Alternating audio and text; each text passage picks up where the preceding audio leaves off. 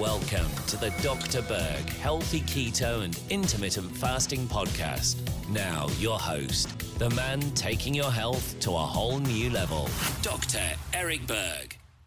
So I wanted to give you an alternative protocol for steroids, especially prednisone, cortisone, anything related to the synthetic version of cortisol, like prednisone, steroids, anti-inflammatories, simply because the side effects from this are huge. And a lot of people have inflammatory conditions, or they might have poison ivy.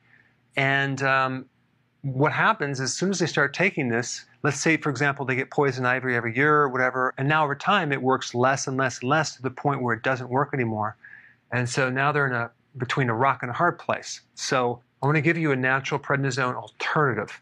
So this protocol would be to some severe inflammatory reaction, whether it's rheumatoid arthritis, poison ivy, or whatever.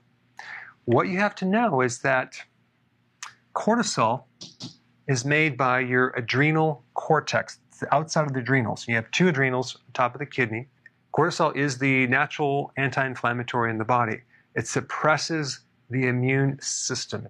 And this is why when someone is injected with a steroid, they feel less pain and less inflammation. But it comes with a big package, a lot of destruction to that area of the body. So for example, if you had arthritis in the joint and you got injected over and over and over with a steroid, eventually you are going to destroy the joint because of the side effects, and you're also getting rid of the natural healing process. So here's an alternative. In order to make cortisol, you need the cofactor vitamin B5, you need vitamin C, and there's also receptors for vitamin D in the adrenal. In other words, vitamin D contributes to the enhancement of cortisol and helping it work better. So if you have cortisol resistance, which is basically a situation where you have cortisol that's really, really high, and then now the receptors have downgraded and now it doesn't work anymore, vitamin D can greatly help you kind of reset that.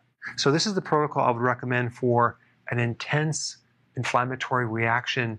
Let's just use poison ivy, for example. So let's say you're exposed, now you have itching all over your body. What would you do? I would recommend taking vitamin B5, 500 milligrams, vitamin C, buffered. Yes, this is synthetic. I would get the non-GMO version now. 1,000 milligrams. I normally do not recommend this, but as an anti-inflammatory short-term purpose, I would recommend it. Okay, and then vitamin D, 10,000 IUs. This combination right here, I would take this every 15 minutes for 2 hours, just to chill everything out. Then I would take this combination every 2 hours for the rest of the day.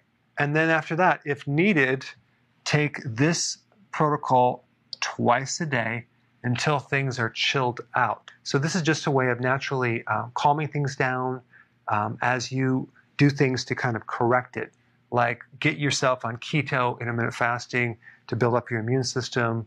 So I just wanted to give you something as an alternative to this right here, especially if this doesn't work anymore and you're stuck between a rock and a hard place.